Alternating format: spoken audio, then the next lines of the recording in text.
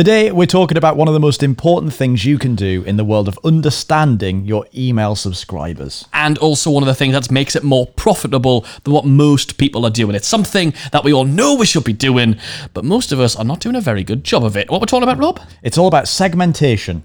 Lovely. Like what? Like you'd cut your sandwiches up. Or toast. Do you cut it in half, or little triangles, or little squares? Are you joking? Deadly serious.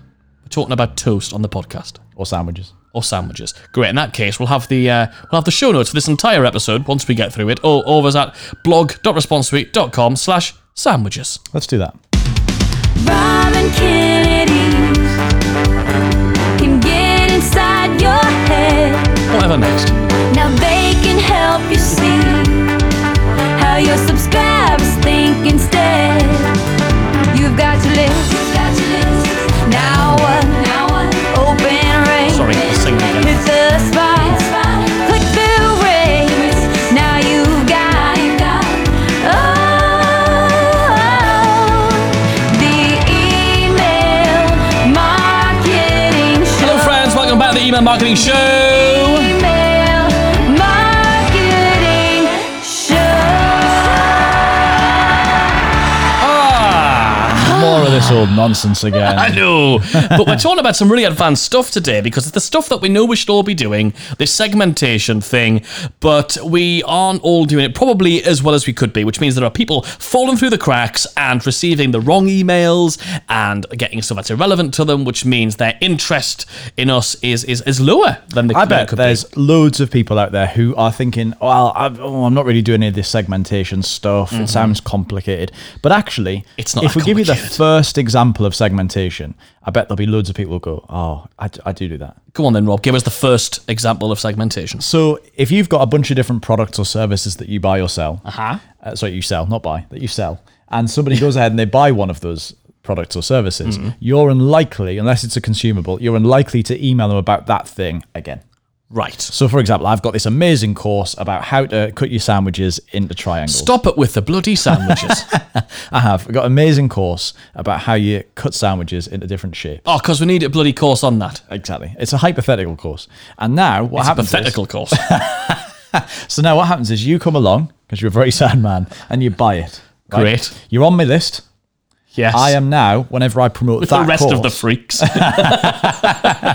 who ran away with the sandwich circus, I am now not going to email you about that course ever again. Right. Because you're on a list or a tag or something about that particular course. I know this is dead basic, but just to get it out there, this is the concept of what segmentation is. Right. I now know that you're in a segment of my list that isn't going to need to hear about that. Can I again. give you a slightly more realistic example? And that is you might have two different opt-in bribes that you're giving people. And one of them, let's say you're a social media manager. I know a lot of people in our audience are, right, who do social media for people.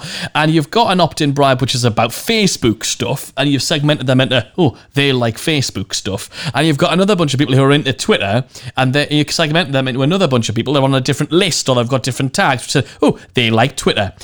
That's a slightly better example than stupid sandwiches. My point was, most people might not be doing that right now. They might not be interested. People might opt in for a thing and then they just start emailing Our listeners are everything. smart, man, Rob. They're not all like you. My point was, we all understand what segmentation is because Yes. you all segment people out of receiving a thing they've already bought. Okay, So got it. now we're going to go a bit more advanced and think, okay, great, how can we apply that principle to other things like what you just said? Yes, exactly. So what we're going to share with you is a whole bunch. I don't know how many we've got written down this scrappy piece of paper down here. few. We've got. I'm going to go with 6. I reckon we've got 6 different sort of ways to segment people so you have a better understanding of them. Now, by doing this, it means you can put basically that classic marketing stuff we've all heard of since school, which is about putting more relevant offers in front of the right people every single time. So you're not emailing all of the people who love corned beef sandwiches about chicken sandwiches. I've got you now. Yes. Excellent. I got under your skin. You got right between So we've me talked loaf. about a couple of things there already. Purchases. People buy something, don't email about that thing anymore, but you could sell them stuff that's sort of relevant to that topic. That's the first one. Okay, so you're going to segment them by the product they've purchased. And in your system, you might tag them or put them into different lists or different segments based on what that product is. So again, like you're saying, a most simplistic view, they're not going to be sold that product again. So you've bought X course, don't keep promoting X course. That's going to annoy people. Grant. Okay, that's usually done by integrating your shopping cart with your email marketing system. Right. Right? Good, lovely. But you also might want to tag them with the related interests. So, yes, they might have bought your Facebook ads course. So you know they're interested in ads, paid advertising, and Facebook.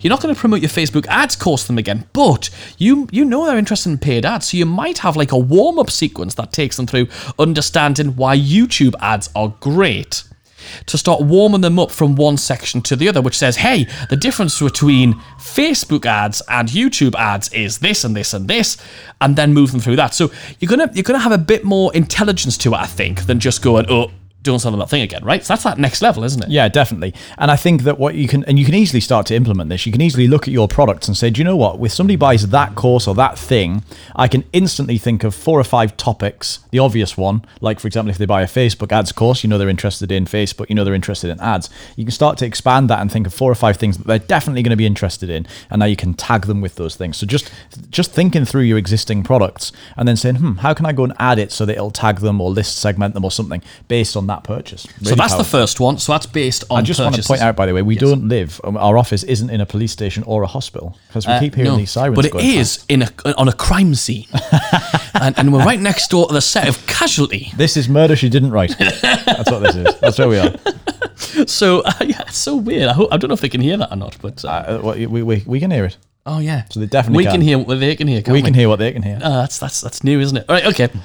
The second one is what we so we've got purchases, that's grand. That's what they've bought from you. The second one is what I alluded to, which was opt-in. So it's based on the things they joined your list for, how you bribed them to join your universe. So if they, like I said, if they join your list to say, oh, I'm interested in Facebook ads, then you tag them with that. And similarly, if they said they're interested in YouTube, you'll tag them with that. So now we've got a segment based on not just when they've paid with their money, but they've actually invested with their email address, which is more valuable than ever, right? Definitely. I've got nothing more to say on that. I think that's fairly straightforward. I think we're all smart people. I think we know where we're going with that. Good. I think that's the end of the episode. Excellent. No. Number three. So the next one is their sort of big challenge, their big obstacle. What is it that they're facing right now? What's their big problem? And so I think it's really easy as marketers for us to just assume that because we wrote that piece of copy and that sort of reeled them in, or because we got them onto our list in the first place, that we are understand. One of the big mistakes people make, I think, is thinking that our subscribers are like us. Yes. So how many times do we have that in the office here at Response? We go, well, I wouldn't do that, and have to go back. Oh, whenever we hear those words, you have to remember, yeah, but you're not the customer. Exactly. And even if you're like, well, you know, my customers are where I was 3 years ago, which is another dangerous approach. Yeah. You still have to realize, well, time's moved on since then. They're in a different place. And the truth is, even if your audience is, and this is the example I use all the time, is women in their 30s who've just had a baby and are looking to go back to work. That sounds like a good self. That's exactly. That sounds like a really, really tight sort of niche, doesn't it? But the truth is, they all have different desires, different wants, different pains, different situations. Some of them have loads of money, some of them have no money. Sure. And suddenly some of them are motivated by work and have a vocation, others don't want to go back to work. There's all these things. And so suddenly you realize that everybody is so, so different. And therefore you have to sort of treat their challenges differently. Yes, absolutely. So some of their challenge in that instance might be people who don't want to go back to work in the first place. Others might be desperate to go back to work but can't get a job. And suddenly you realize, oh, crikey, when you look at that, you go, in this obscure little market. Yeah, another example is obviously we're a software company. So software companies might have different challenges. Some of them might be struggling to get people to take the free trial. Right. If they have a free trial model. Some people might be struggling to move, like one of our clients who is a guy who coaches people in helping move their SaaS company customers from a free trial to paid. So that's the next phase. And then what about retention? What about long-term customer value? What about upselling and maximizing the customer value? So there's lots of different phases that people might be at. And the amount of LinkedIn messages I get from people trying to help me with the wrong stage of our business is unbelievable. And I'm sure that's a frustration for a lot of people with cold outreach, because usually cold outreach is poorly segmented, right? So that brings us on. Yeah, that moves us on to the stage of business, right? So making sure that you segment people by the stage of their business that they're at. So it's a really good thing to ask people, Where are you? Are you pre-start? Is it just an idea? Are you in the raising funding round, if that's part of what your model would look like or your customers look like? Are you at the starting to acquire leads, but where are they? Are they 1 year in? Are they 5 years in? And what are the questions you could ask people to determine their stage of business? It's not always how many years have you been around. It might be what's your revenue, or because how they many could have been going for years but failing. Absolutely. In which case the years means nothing. Yeah, so you need to make like a cumulative judgment call based on the years, the revenue, how many customers, how many employees are in the business, how is the business funded. There's a whole, and it's going to depend on what your niche is, but you'll be able to figure out a bunch of questions that allow you to understand that.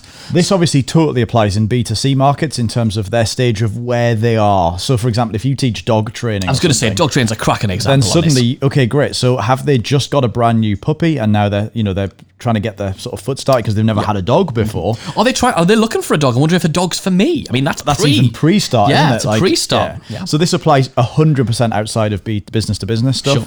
As well. You just have to think about, okay, great. In their sort of journey with this thing, where are they? And that's a really valuable thing to know. We've got a friend and client who has a salsa school, a salsa dancing school. Yeah. And if somebody's a beginner and they've got 8 left feet and they don't know what to do, they're going to have to be treated very differently. Very differently to somebody who's actually been going for a really long time and is just looking to keep up their skill. Yeah. So where are they? What stage are they at? And make sure you enter that conversation so that people don't go, this person doesn't understand me. That's what it is. One thing you've got loads of opportunities to do in terms of segmentation is and we're going to talk about these in another episode, but there's loads and there's the ambulance again. There's loads and loads of opportunity. It's because I'm going to pass out with how good this content is. There's loads and loads of opportunities to find out what sort of content your people are engaging with and then work it out from that. So a bit like we said, if they buy a product or if they opt in for a thing, you have some sort of interests you can glean from that. Likewise, if somebody looks at a blog post or something else, again, you can talk about, you can instantly decide these are the things I need to talk about. They've clicked on that thing about Facebook ads, so I know they're interested in social media, Facebook ads, media buying. I'm always amazed that when you send a link to a piece of content, even if it's non-sales content or if it is sales content, the amount of people who don't tag people based on the link clicks, unbelievable. If you're sending somebody a link to go and view a piece of content or watch a sales video, which you're saying is about X thing, when the person clicks on that, that is a signal to you that the person's interested in something about that. So you should be tagging them with that. And a lot of people are not doing that. It's a really simple way of doing it. I mean, every time they click on a link in an email, they're raising their hand and they're engaging with you. Whether that is a click to a sales page, like you said, or is it just a click to a blog post or a podcast episode or a YouTube video. And bear in mind, we think about, when people disengage with us, and we're going to talk about re-engagement in another episode. Sure. When that happens, all we're looking to get them to do again is start clicking and start clicking and start clicking. Absolutely. So every time they do click, treat that as like a powerful opportunity. It's massive. And we'll talk about in a future episode as well about ways of measuring these things and different strategies you can use to actually glean this data. We're not going to leave you high and dry on it. We're going to give you all that in a future episode as well. But the final sort of way of divvying people up is via their demographics. So what information about that person is useful? And demographic data is the thing that everyone thinks about and talks about when it comes to segmentation. And in some niches and some markets, it's the most useful thing. And in others, it's not very useful at all. So, for example, if, like a lot of our customers, you're in the fitness niche, a lot of our friends as well, in the fitness niche, demographic data is very, very useful because the way you train a female of a certain age bracket who's at a certain stage of their life, who's training for, a big fitness event, will be very different to the way that you treat and train and educate let's go the opposite side of the coin, a male at a different point in their life who is trying to who's trying to lose weight, for example. Right. Very, very different. So the challenge that they're facing is, in this case, was they're trying to lose weight or they're training for an event. That's great. But the demographic data is, which stage of your life are you at? Because bodies change and the chemical makeup of your body changes over time, and those people understand that stuff. I haven't got a clue, evidently. And but also male bodies and female bodies work differently because of hormone levels and all this sort of stuff as well. So that demographic data is going to help, but it's not just for the fitness niche, right? No, and it works in everything. Again, if you're thinking about running live live events, and you know that I want to run a live event that is in the UK and another one that's in the US, chances are it's going to make the most sense to only target people in the UK for the UK one. Now, don't get me wrong, I know some people do travel internationally, but if you're going to do 2 events, then just target the UK people for that one, just target the US people for that one. So again, there's different levels of demographics from age, gender, location, all of that stuff, socioeconomic group, all of the stuff that matters. Long word. All that stuff that matters. And the easiest thing to do with all of this segmentation stuff really is to look at your products or your services and think, what is it that would be useful for me to know if I was going to have a one-on-one sales conversation with that person and start well informed? Like, even if you're not going to have a one-on-one sales conversation, you effectively are by email. It's easy to think of email as being this sort of mass broadcast thing where I send an email and it goes out to loads of people.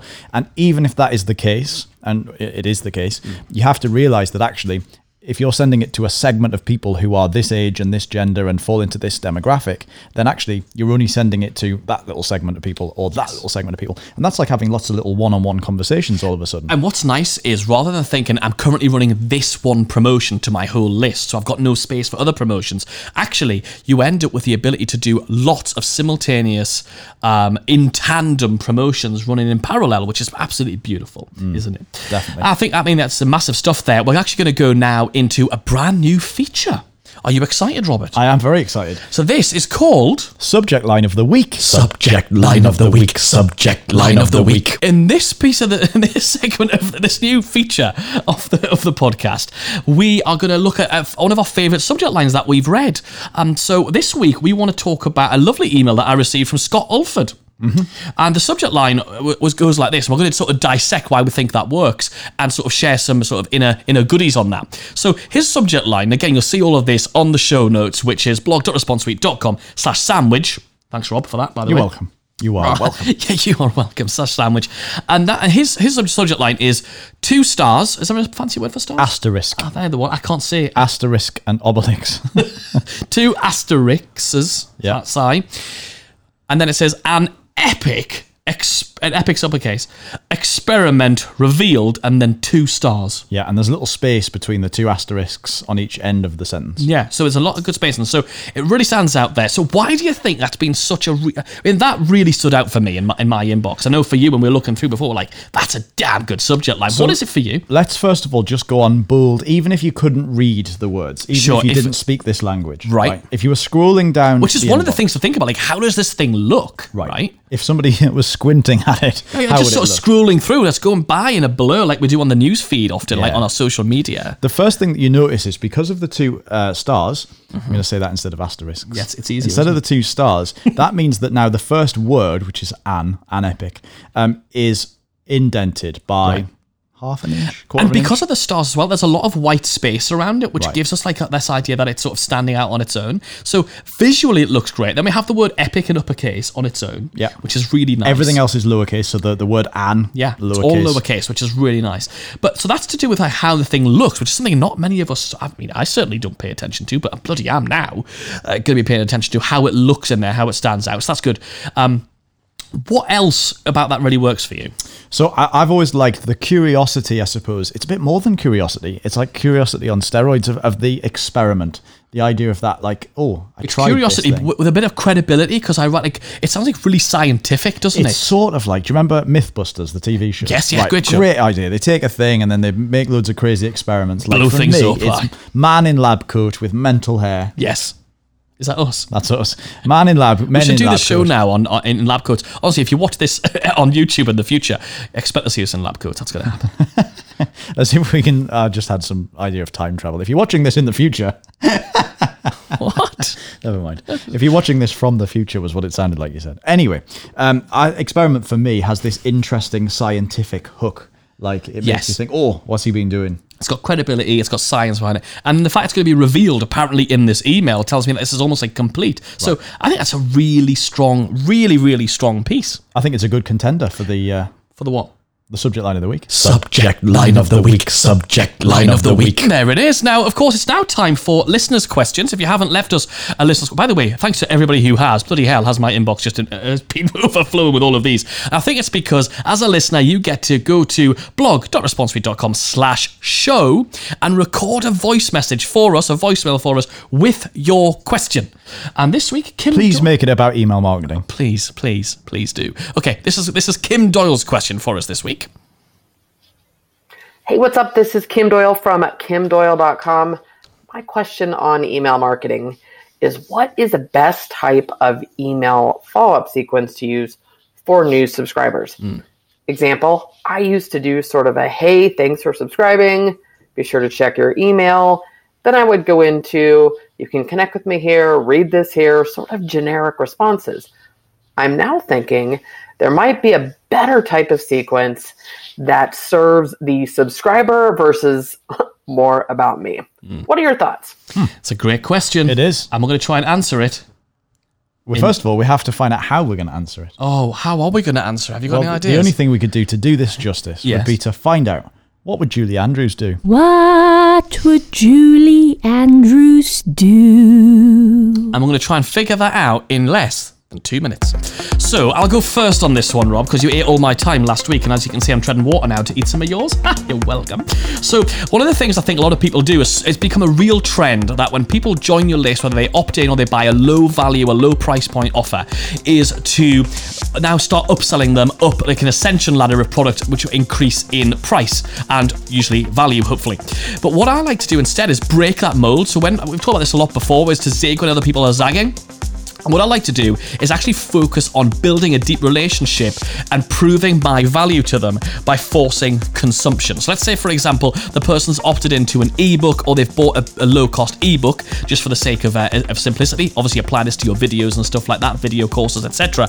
And then imagine if the sequence of emails that goes to them immediately after is actually telling them, oh, have you seen this on page 26 where I talk about this thing? So your emails all lead with powerhouse way to achieve X result that they're looking for, and the answer in the email that they're expecting to be sold on is instead, go and check out page 24 of that thing that you already have, and that pushes them to consume that. Deepen the relationship, proving you're an expert, and obviously zigging when other people are zagging. I love that. It's a slight twist on what you're currently doing, which is sending them to your additional content and getting them to consume that, like blog posts and podcasts and whatever. Instead, send them over to the thing they've just engaged with, they've just bought, they've just opted in for. Really, really cool. I think the other thing is, I'd love to call you back, and this kind of talks about what we've talked about in this episode, which is do something that allows you to find out more about what they want. Okay. So again, what most people do is somebody would opt into your list and then you would just start trying to sell them whatever seems to make sense to you at that point in time. But just because it makes sense to you doesn't mean it'll make sense to them. So try and find out exactly what it is that they actually want to buy based on segment them, and then put them down a different channel and sell them that thing first. Don't sell them the thing you're going to sell them first just because it happens to be first in your follow-up sequence.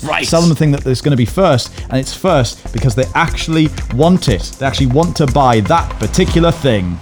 And we did it in just 2 minutes. We are almost like professionals on this show. I tell you, wow, that was another cracking episode. I hope you agree. If you do agree and you're a new listener, first of all, high five, hello, all new listeners, and welcome back to all the regular listeners. Do us a massive favor, go to your podcast player of choice and leave us a review. Take a screenshot of that review, because if you email it to us at podcast@responsesuite.com, email us a screenshot of your review as you've posted it, and we will send you a really cool thing that we're working on. We're working on a really cool little mini course. It's going to be completely free for you. We'll send it over to you as soon as it's ready. We'll give you more details in future episodes about what it is. But just email us your review, a little picture of your review, and as soon as it's ready, we will send you instant access to that thing. It's going to be amazing. Thank you so much for joining us once again. Again, all of the show notes are at blog.responsesuite.com/sandwich. Yes, you're welcome. Such a disappointment. Oh, let's see you next week. Oh, let's do it. The